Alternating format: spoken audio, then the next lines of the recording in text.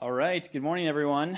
I am Daryl Mindeman, and I am coming to you today as the state chair for the North Dakota Young Republicans. So this is a political movement. It's also a Christian movement, and I have been aware of Curtis and his work on the Agenda documentary since right around 2010. And I first heard about Agenda when the documentary won the, at the time, largest independent Christian film festival award for Best in Festival. This was at the San Antonio Independent Christian Film Festival. And I saw the video in 2010, and Curtis walked up on stage with his family. And the key thing that I took away from that was who he thanked when he accepted the stage and the award. He thanked our Lord Jesus Christ for saving us and allowing us to do this work to spread the good news as well as be effective stewards of what we know. But the key takeaway was he thanked his children. And he said without their prayers and fasting that they did willingly, I believe it was every Friday for about 2 years in the time in which the movie was being produced, they committed that time to the Lord and just sought his wisdom for the production and for the actual spreading of the word. So that was my takeaway from being introduced to Agenda. And then I watched the film, and I really, at the time I was quite a bit younger, I wasn't really sure what it all meant. But as we have seen in the last few years, as you hear today, it's much more relevant. So a little bit of background, though, on Curtis, which is what I'm here to give you. So he is, background would be in high school. He was a high school math teacher, as well as a restaurant owner, and then in 2008 was appointed to the Idaho State Legislature. So he is a father and a statesman, and that has uniquely gifted him for what he has gone on to do in creating the Agenda documentary. Now, in America, it's a problem. Even in North Dakota, though, those of us who are political are aware that there's really a variety of information and knowledge that each of us have as to how it is in North Dakota. So the subheading to Agenda is Grinding America Down. And I would say that grinding America down is happening even in North Dakota. At the base level, we learn about, you may hear today, but Goal 17 of part of the Communist Agenda is to get the schools. Now, when I say get the schools in North Dakota, many of us are aware of Kirsten Baszler, who is our Superintendent of Public Instruction, and she is definitely a big fan of Common Core, of social justice, of critical race theory, and all of that is coming from a top-down. So every local school is fighting against that, not only locally, but also from a top-down point of view. And we would love to see someone who is more constitutional in that position. But that is indeed part of the Agenda. So it is happening in North Dakota, even at that level. Your school might be different, but it's really not. There are no schools in North Dakota that are different. So that is something we have to be aware of, and we have to be challenging so that we do. I am, again, young Republican. So when we think about the youth, I represent a wide variety of youth in our state, many backgrounds, homeschool, public school, Christian school, but the belief is that all of us as North Dakotans, and especially those of us who are Christians, we stand for something that is going to be more closely to how our country was founded on a constitutional manner. So that's a bit what Curtis is going to talk to you today about. And it may seem a little bit dreary, or it may seem like we don't have a hope. So what is the hope? I want to leave you with this slightly thought phrase you might want to write down, or it can be confusing. Basically, it's this, is that they know that we know. Not only do they know that we know, but they know that we know that they know. So now that you're all thoroughly confused, what does this mean? It means that both sides are in an open war.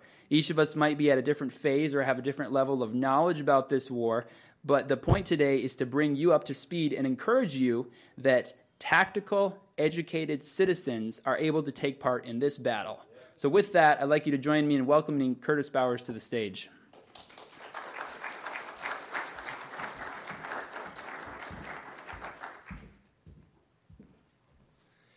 Good morning. It's good to see you. Thanks for inviting me to be here. And it's one of the blessings of the film has been that my family and I have been able to travel all over this country for the last 12 years and get to see that in every little town, every big town, there's people that love this country, that love God and his ways, and they're everywhere.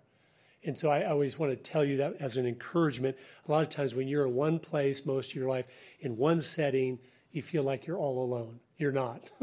We're everywhere in this country. I'm shocked. I'll go to these little towns and 150 people come out. I'm like, where'd they come from? But they come because they care about this country, and they're concerned and disturbed with the direction it's heading. Because we know, like Proverbs says, there is a way which seemeth right unto a man, but the ends thereof are the ways of death. So we're on a course that ends in death. And so anyway, but it's great to be here, and it's been a blessing. This first talk, I was told to talk about the agenda. So I'm going to talk a little bit about this. You might know some of this, but it's important to understand. Sun Tzu said 2,500 years ago, when you're in warfare, he wrote The Art of War, a book that's still used in all of our military academies as the main text. He was just a genius of strategy, but he said, in warfare, there's the fundamentals are this. If you know your enemy, you'll win the battle 50% of the time. If you know yourself, you'll win the battle 50% of the time. But if you understand your enemy and you know yourself, what you're about, what you're fighting for, you'll win 100% of the time. And that's what's happened in our country in the schools. They're not taught about America anymore. They're just taught how every flaw it's ever had, and those are exaggerated. And so we don't know ourselves, and then we don't know the enemy at all. So, of course, we're losing every single battle every single time. But as I got in and studied this, I saw clearly that it was an agenda. I think my main focus at first was in 2008, as I was a representative in Idaho, and even in a state like that where it was 85% Republican, we had a majority, 85% majority in the House, the Senate, and the governor, and we still couldn't get a piece of Republican legislation through there. I thought, what is going on? And then I started to think back over my life since the 60s forward. I thought, it's always been going the wrong direction my entire life. Didn't matter if Reagan's in there. It didn't matter who's doing what. It was always just slowly, the culture, it was just slowly sliding to the left, just getting worse and worse and worse. And so I wanted to answer that question. I was like, is the reason it's always been going the wrong direction just an accident, or is it purposeful? Is there a reason why we just always, and I came across a great quote that kind of explains it. It's, consistency has never been a virtue of ignorance. You understand that? Consistency. When something consistently is going one way, that's not a virtue. That's not one of the values of ignorance. That means it's purposeful. When it's always going this way, it's purposeful. When it's always, the schools never slide to the right where, hey, let's teach traditional values. It's always, we're going to teach this and this and this, and it keeps going. And there's no end to it. It keeps, the transgender movement that's come out in the last few years, you're like, I thought we'd seen the bottom. We're not even close to the bottom. Trying to convince your little children you might be the opposite of how God designed you, and then you're having surgeries that permanently mutilate you for life. You'll never be able to get married. You'll never be able to enjoy the relationship in marriage. You'll never be able to have children. It's like, I've never even heard of something more satanic than that. That is just off. It's unthinkable. And they're yelling at us like, how you're crazy if you don't understand this. Like, what? So, but all those things are just symptoms of a problem and a movement. And I just want to talk a little bit about the agenda here. A few quotes first that let you know that the enemy, of course, ultimately is Satan, but the people he is using to accomplish his purposes, for a large part, have been those that are committed to the communist cause for 100+ years. And I just want to read a few quotes from Vladimir Lenin, who was the founder of the Soviet Union, because he was a genius. I've read his books. He was so evil, of course, but he understood how to get people to do what you want them to do, how to get control of things, how to manipulate things to your advantage. He was incredible at that. And he said this in the early 1920s. So this is 100 years ago he said this, and this is still the goal today. He said, quote, "First we will take Eastern Europe, then the masses of Asia. We will encircle the last bastion of capitalism, the United States of America. We will not need to fight. It will fall as a ripe fruit into our hands." Because they knew what they were doing on the inside to corrupt us morally so we would collapse. So that's one that's important. Here's another one from him. Again, on his strategy. Think back to the summer of 2020 with all the riots and the nonsense that went on. Listen to this. Again, 100 years ago, he wrote this. "Divide the people into hostile groups by constantly harping on controversial matters of no importance. Always preach true democracy, but seize power as fast and as ruthlessly as possible. Encourage government extravagance, destroy its credit, produce fear with rising prices, inflation, and general discontent today. Encourage civil disorder and foster a soft and lenient attitude on the part of government towards such disorder." That's where crime is not punished anymore in this country. This is 100 years ago, him laying out, here's the strategy. If we want to take over, this is what we do. One other quote he said too is, and this is the fundamental tactic they use to succeed in taking over all the institutions of influence so they can use them to change us as a people from within. Here it is. He said this, Vladimir Lenin, "The best way to control the opposition is to lead it ourselves." Think about that for a minute. When you have someone that's opposing you, the best way to control them is to infiltrate and subvert from within. That's what's happened to the church. You want to know a few churches, back in the 1930s, they started going into the seminaries and divinity schools. And we know that as a fact because in the 1950s, there was a congressional committee that was investigating what communists were doing in our country. And they interviewed one of the founders of the Communist Party USA who had turned to our side because he saw, wait a minute, this isn't like what I thought it was.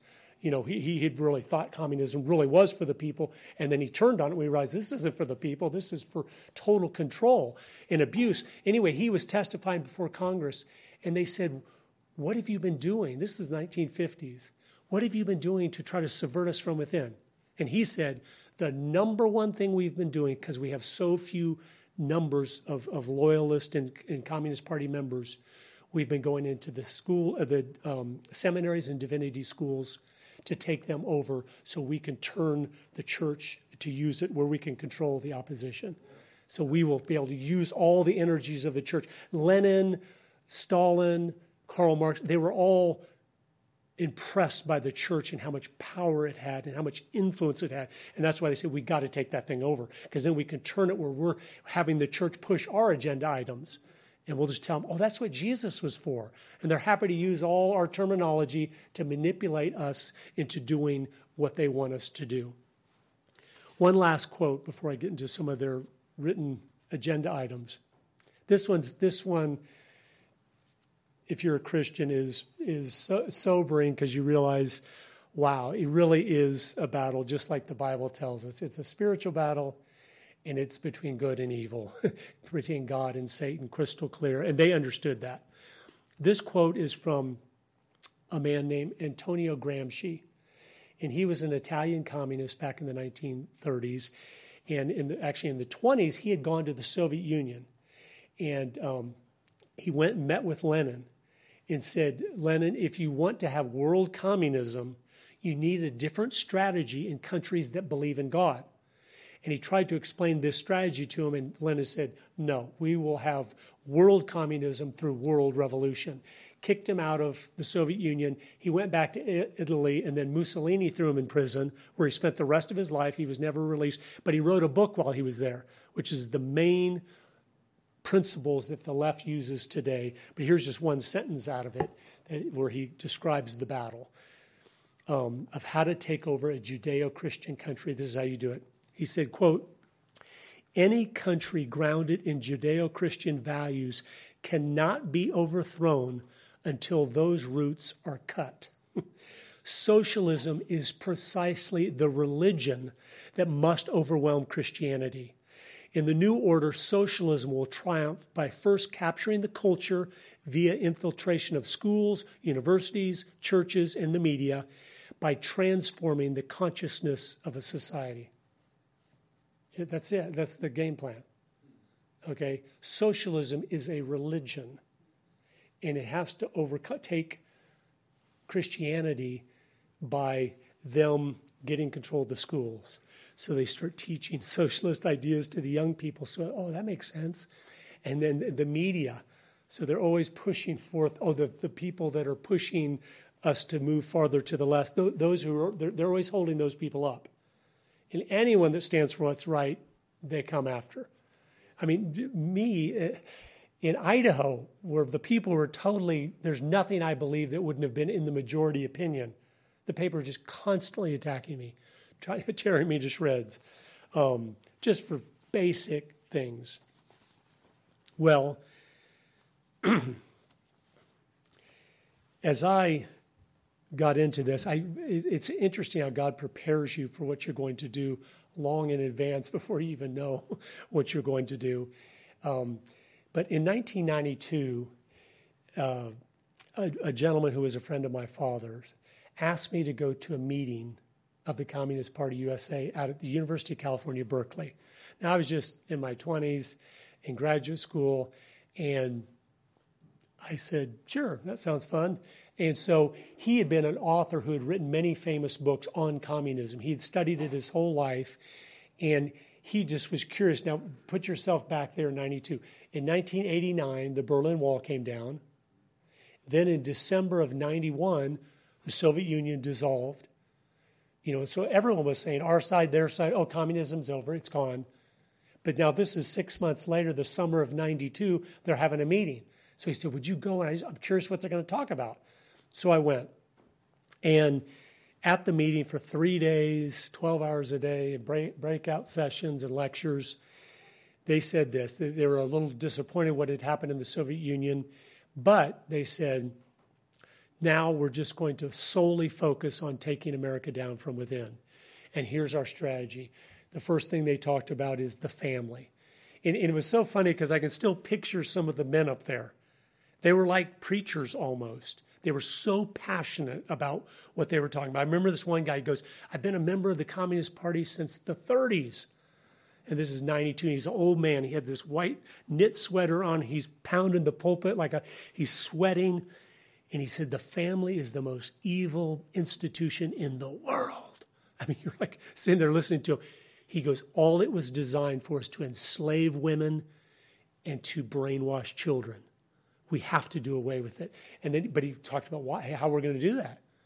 And that's why you wonder why the families are disintegrating, marriages is disappearing, because there's people that had an agenda to do that, and they've been diligently working at it.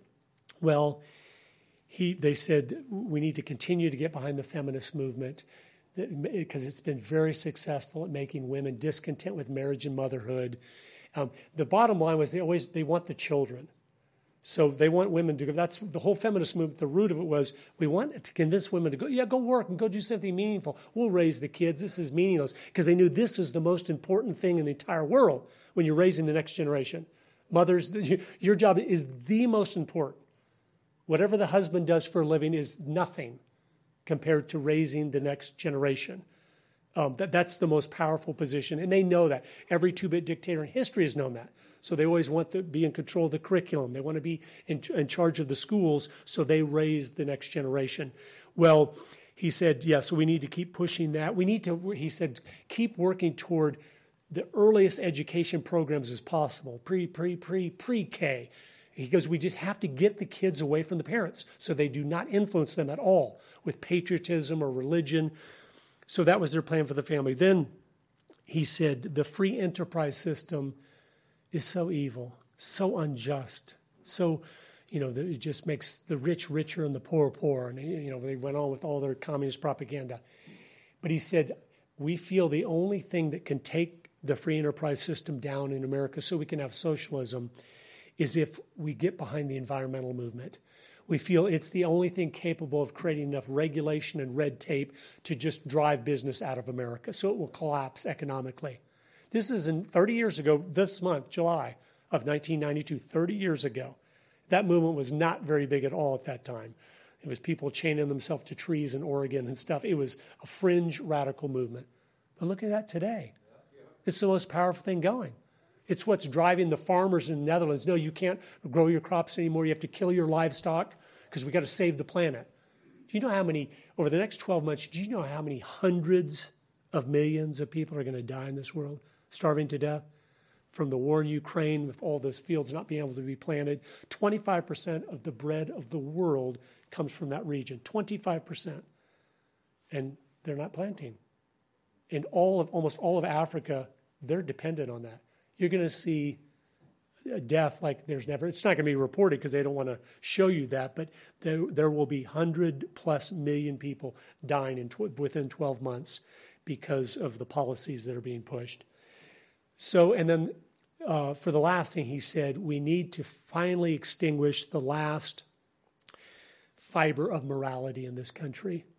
The Christian influence, we need to eliminate that. And he said, we think the only thing that will finally make morality something that's not even talked about anymore, it's just you do whatever you want to do, is if we can get Americans to accept homosexuality. This is 30 years ago when that was not mainstream. And that's what they laid out. Well, I thought that was all nutty, and I was like, oh, whatever. And I sent the notes to the guy and got on with my life. But 16 years later, I didn't know I was going to be a representative in Idaho in 2008. And I was going to write a letter about that meeting that would blow up in the press. And one of the men that was defending what I said in response to my letter, he said, what Representative Bowers says is true, but it's nothing new. It was all written in a book in 1958. And I thought, what's that? And, of course, it was The Naked Communist by Cleon Skousen. He'd been an FBI agent, and he and many other agents had gone undercover in the 30s, 40s, and 50s into all the communist cells across America, listening. What are they talking about? What are they trying to do to us from within? And he compiled all the information from all those different agents and came up with a list of 45 current communist goals. He said, this is in the 50s, he said, here's the 45 main things they're talking about doing to us from within. Now, I'm going to read you a few of these to show you how clever and strategic they are and what they did. Now try to think back to 50s America. Most of you aren't old enough to do that, but have you ever seen Leave It to Beaver? Okay? It was a different world back then, a completely different world than today. Everyone was into protecting the innocence of youth. Everyone.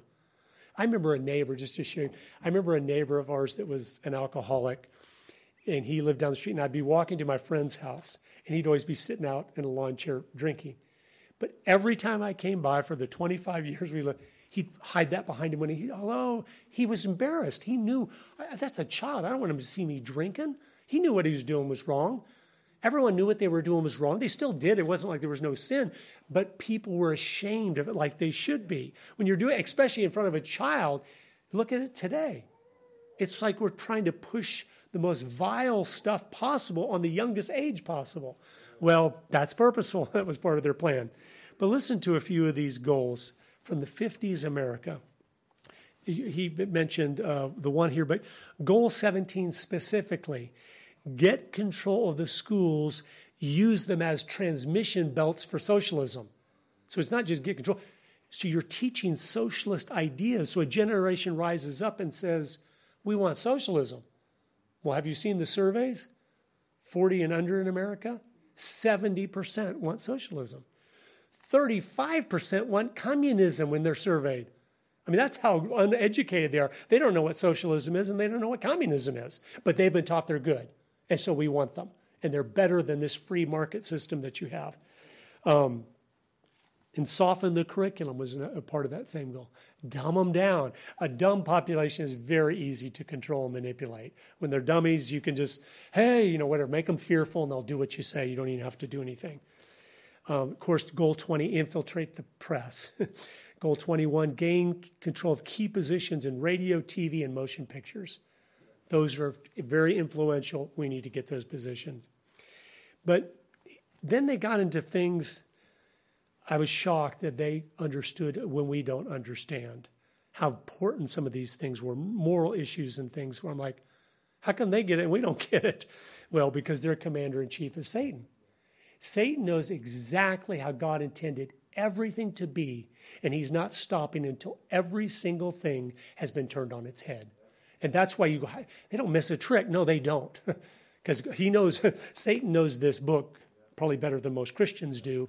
And if God said it's supposed to be this way, he's going to make it this way. Always the opposite, because he loves death. And so you do it the opposite of God's way, it ends in death every single time.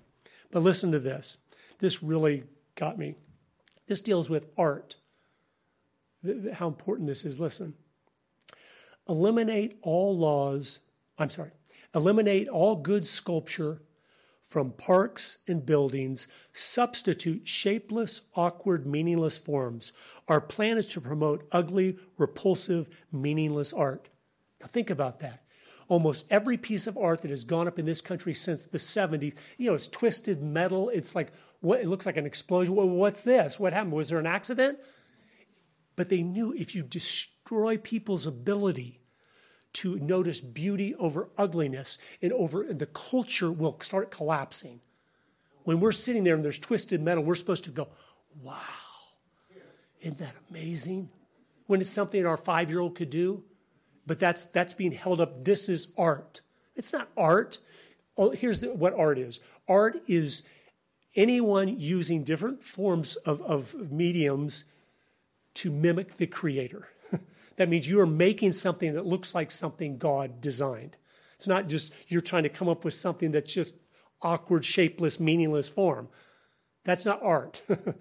Okay, art is when someone paints a painting that mimics the beauty that God has created, or a person, or they sculpt something that, that's David. You see, oh my goodness, that's amazing. Someone could take a piece of rock and turn it into something like that. So you're admiring their skills to do that, but ultimately they're just mimicking the Creator.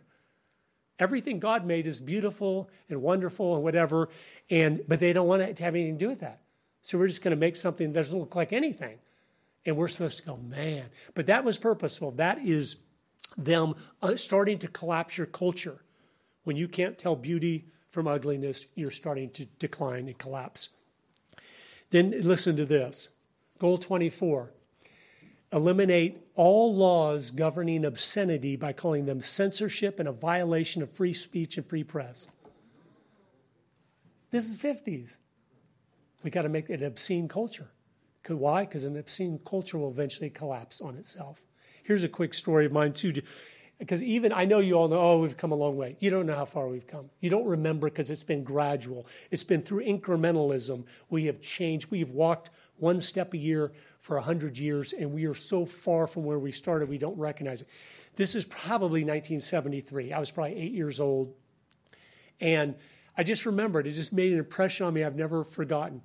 My mom, we lived in Tampa, Florida, and my mom was going to the store to buy some feminine things. So this story tells so many things how we've changed.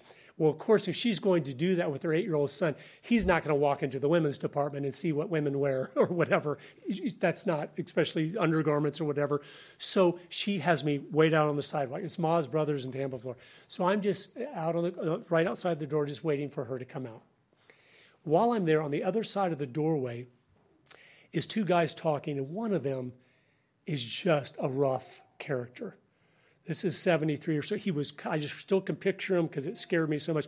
He was covered from head to toe in tattoos, which was very rare back then, and just rough. And while he was talking to the gentleman next to him, he used the word hell, okay? And a lot of us even today would go, so here's how much we've changed. And it was a couple minutes went by, and all of a sudden he looked over and he saw me there. And this is a rough character. And he came over and he put his face right in my face, which I still remember. That's why I remember this story, because I didn't know what he was doing. And he leans right down in my face, and here's what he said. Son, I'm so sorry for saying that. I didn't see you standing there. We've come so far. Most Christians go, well, hell, what's the big deal? What, he knew you don't say that kind of word in front of a child in a careless way where you're not talking about hell or whatever. And so again, we don't realize, because it's a slow process and it's continually going in the wrong direction. Listen to this on Goal 25. Boy, if this doesn't fit America today. Break down the cultural standards of morality by promoting pornography in books, magazines, motion pictures, radio, and TV. We live in a pornographic society today.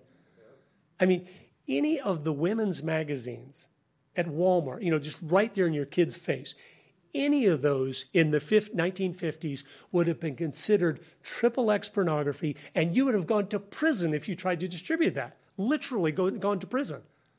And now it's right there for our boys to read all the wonderful things they're talking about on the cover. I mean, we've come so far so fast. But they knew, isn't it interesting? They knew you push pornography. Why? Because then you get immorality. Why? Marriages fall apart. And what happens? Marriages breaking up. We get the kids. Someone's got to raise the kids. When everything's falling apart, we get the kids. They always want the kids. Everything's about the kids. They could care less about you. You're going to die off. They know the hand that rocks the cradle rules the world. They know that is true, and that's why they do that. Goal 26, again, 50s America. Present homosexuality as normal, natural, healthy. Let me tell you again how extreme that was back then. I was at my parents' house not that long ago, a couple years ago, and my dad had the book, The Naked Communist, there. My parents were always involved in what was going on. And I was looking through my dad's book. I go, oh, you got it's an old one from, and Cleon Skousen had signed it for him. They knew them, and at a meeting they'd met him and stuff. And I was looking at it, and he had the word homosexuality with a black mark. It was blacked out. And I said, oh, Dad, why'd you black out that?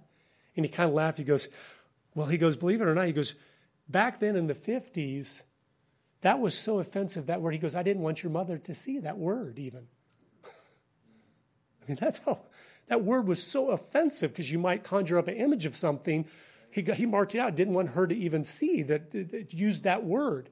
And it was a hyphened word back then. It was homosexual. I mean, it was like not even a normal, no one would have spoken. He goes, no one would have spoken that word. If you said that word, you would have lost just said the word, you would have lost every friend you have. You go, what a vile person to even mention that is so disgusting. It would have been like that.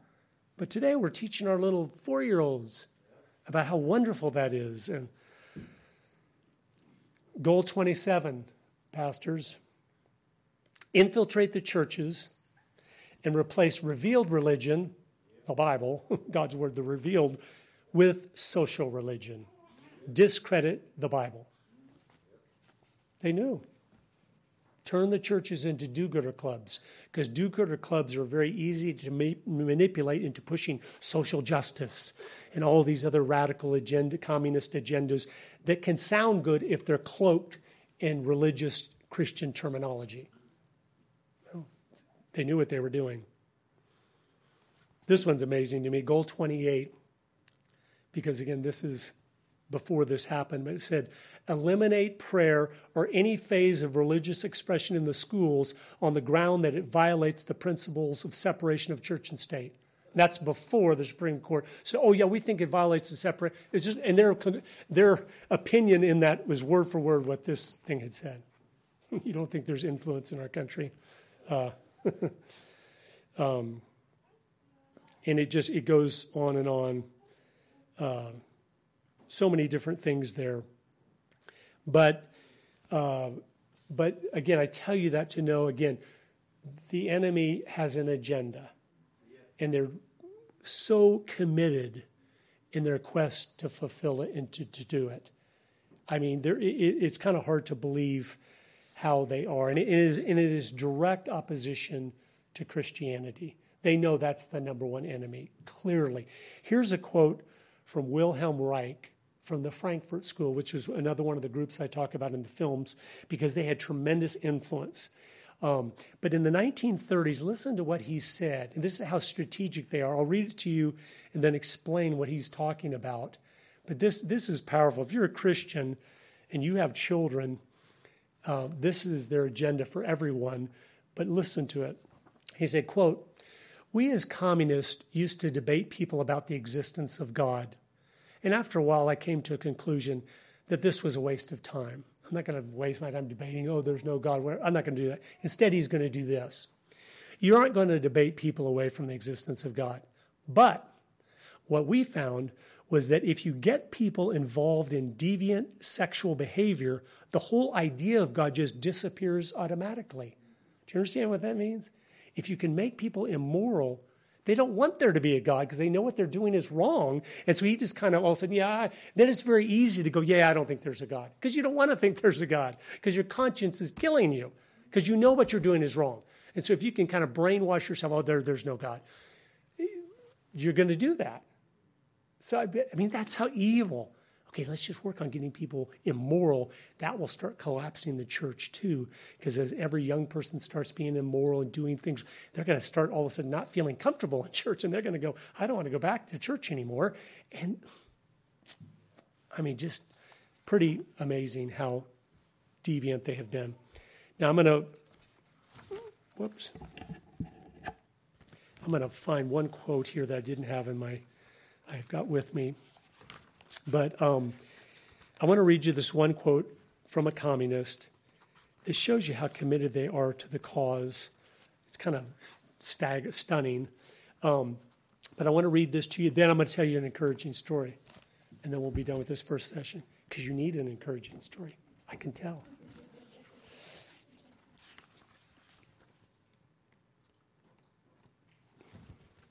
Sorry, let me see. As I saw it this morning in my stack of papers, but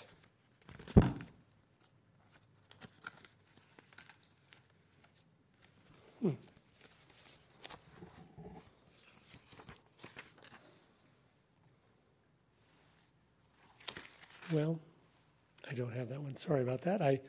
It was a quote, though, that when you read it, and if I find it, I'll read it to you later. It's so powerful. It's a college student that went down to Mexico and became a communist. And it's a letter he wrote back to his fiancée telling her why he could not get married now because he found a new love. And it's just such a powerful, I found it. Good. So glad. Here, listen to this. So this is the letter to his fiancée. We communists have a philosophy of life which no amount of money could buy. We have a cause to fight for, a definitive purpose in life. We subordinate our petty personal selves into a great movement of humanity. And if our personal lives seem hard or our egos appear to suffer through subordination to the party, then we are adequately compensated by the thought that each of us in his small way is contributing to something new and true and better for mankind, the struggle for world communism. There is one thing in which I am dead earnest, and that is the communist cause. It is my life, my business, my religion, my hobby, my sweetheart, my wife and mistress, my bread and meat. I work it in the daytime and I dream of it at night. Its hold on me grows, not lessens as time goes on. Therefore, because of that, I cannot carry on a friendship, a love affair, or even a conversation without relating to this force which both drives and guides my life. I evaluate people, books, ideas, and actions according to how they affect the communist cause and by their attitudes towards it. I've already gone to jail because of my ideas, and if necessary, I'm ready to go before a firing squad. Are you that committed to the truth as he is to a lie? They're satanically committed to this vision of world government. And the useful idiots, as Lenin would say, like that, don't understand it's going to mean for him death and slaughter and totalitarian control. But when I read that, I was ashamed of myself. I go, I don't think I've been that committed to the truth as he is to a lie. You have to remember that as Christians. You have the truth. So if you're playing footsies with the world and doing what everybody else is doing, when you're just here to spread the truth, you've been so deceived, but you're not accomplishing what you've been put on this earth to accomplish.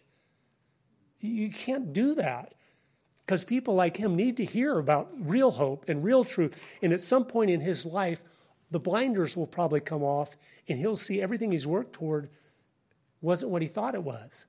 And so, very important. Okay, encouraging story before in closing here. In this story, I love it because it's just from my own family, but it is a great example of being faithful in the little things. Everyone wants to do something big, but the big things in life don't accomplish as much as all the little things put together. And if you're not faithful in the little things, God will never give you a big thing. It's not going to happen. But here it is. This is a story of my father, his faithfulness in the little things that God chose to bless, so it became a big thing. Back in 1961, my mom and dad lived in St. Louis, Missouri, and my dad was working full-time for McDonnell Douglas, but he was also full-time in graduate school, getting a PhD in electrical engineering, so he was just really busy. My mom was pregnant with my sister, and the doctor had told her, you can't get out of bed for the pregnancy. She'd already lost 4 children in a row, and they said, you're going to lose this one too if you don't stay in bed. So she stayed in bed, but she used her time wisely. She started reading books.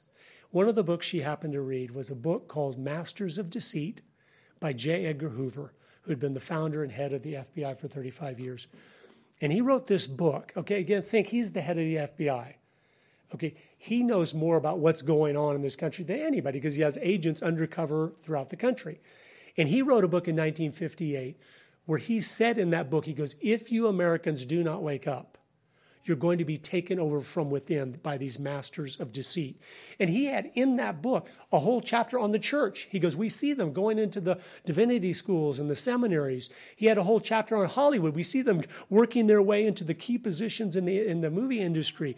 And he had the schools. He goes, they're taking over the teachers' colleges, so they're the ones teaching the teachers how to teach the students. They realize that's the most effective way of doing this. You don't just want to be a teacher, you want to teach teachers. So over a lifetime, if you've taught thousands of teachers, that means you've influenced millions of children. And they always work to have the maximum influence. Well, he wrote that. My mom read that book, and it shook her up. She's like, oh, my goodness. And she said to my dad, Jim, you got to read this book. And he's like, I'm too busy to read a book. I'm working full-time, and I'm in school. She goes, you got to read this book. And so he finally read it, and he realized, wow. So here's a young couple in their early 20s. And I love this. I'm so I know God has blessed what I'm doing today because of them. It's about them. It's not about me. They were so faithful in the little things. God said, I'm going to have one of your children kind of continue on what you were doing, which is so neat. But so what they would do is my mom was home all day, so she would get all the letters to the editor, all the different papers from St. Louis delivered to the house, and she'd read through the letters to the editor. And whenever one was written by someone that got it, she'd realize we need to connect with them. They understand what's going on. So she would call them up and say, here, listen, we need you to start a small group in your home.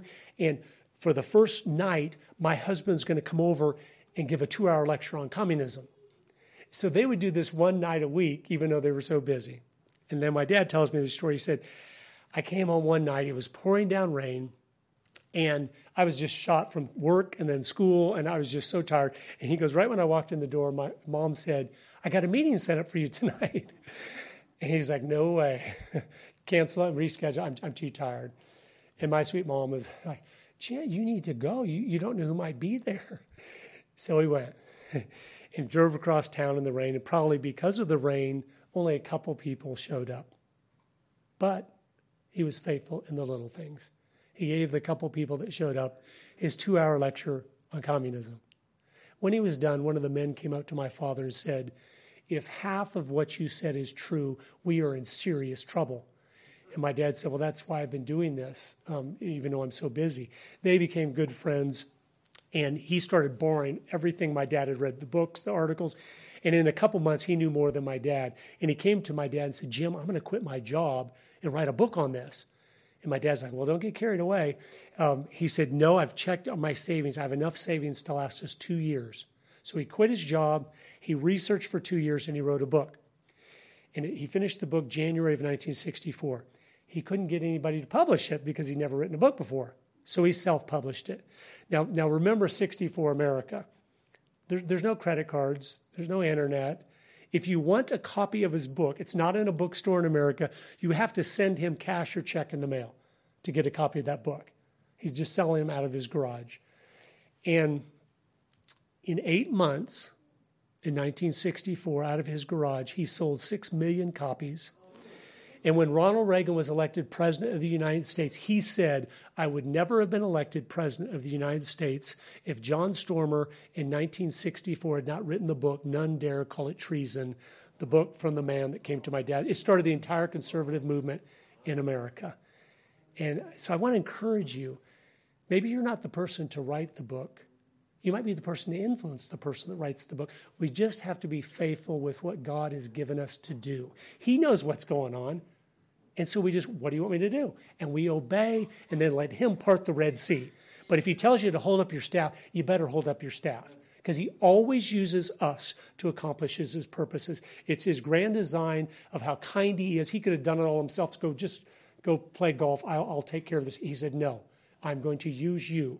You're going to be my hands and my feet and my here on this earth to do what I want to have done. And so it's a great blessing that he does that.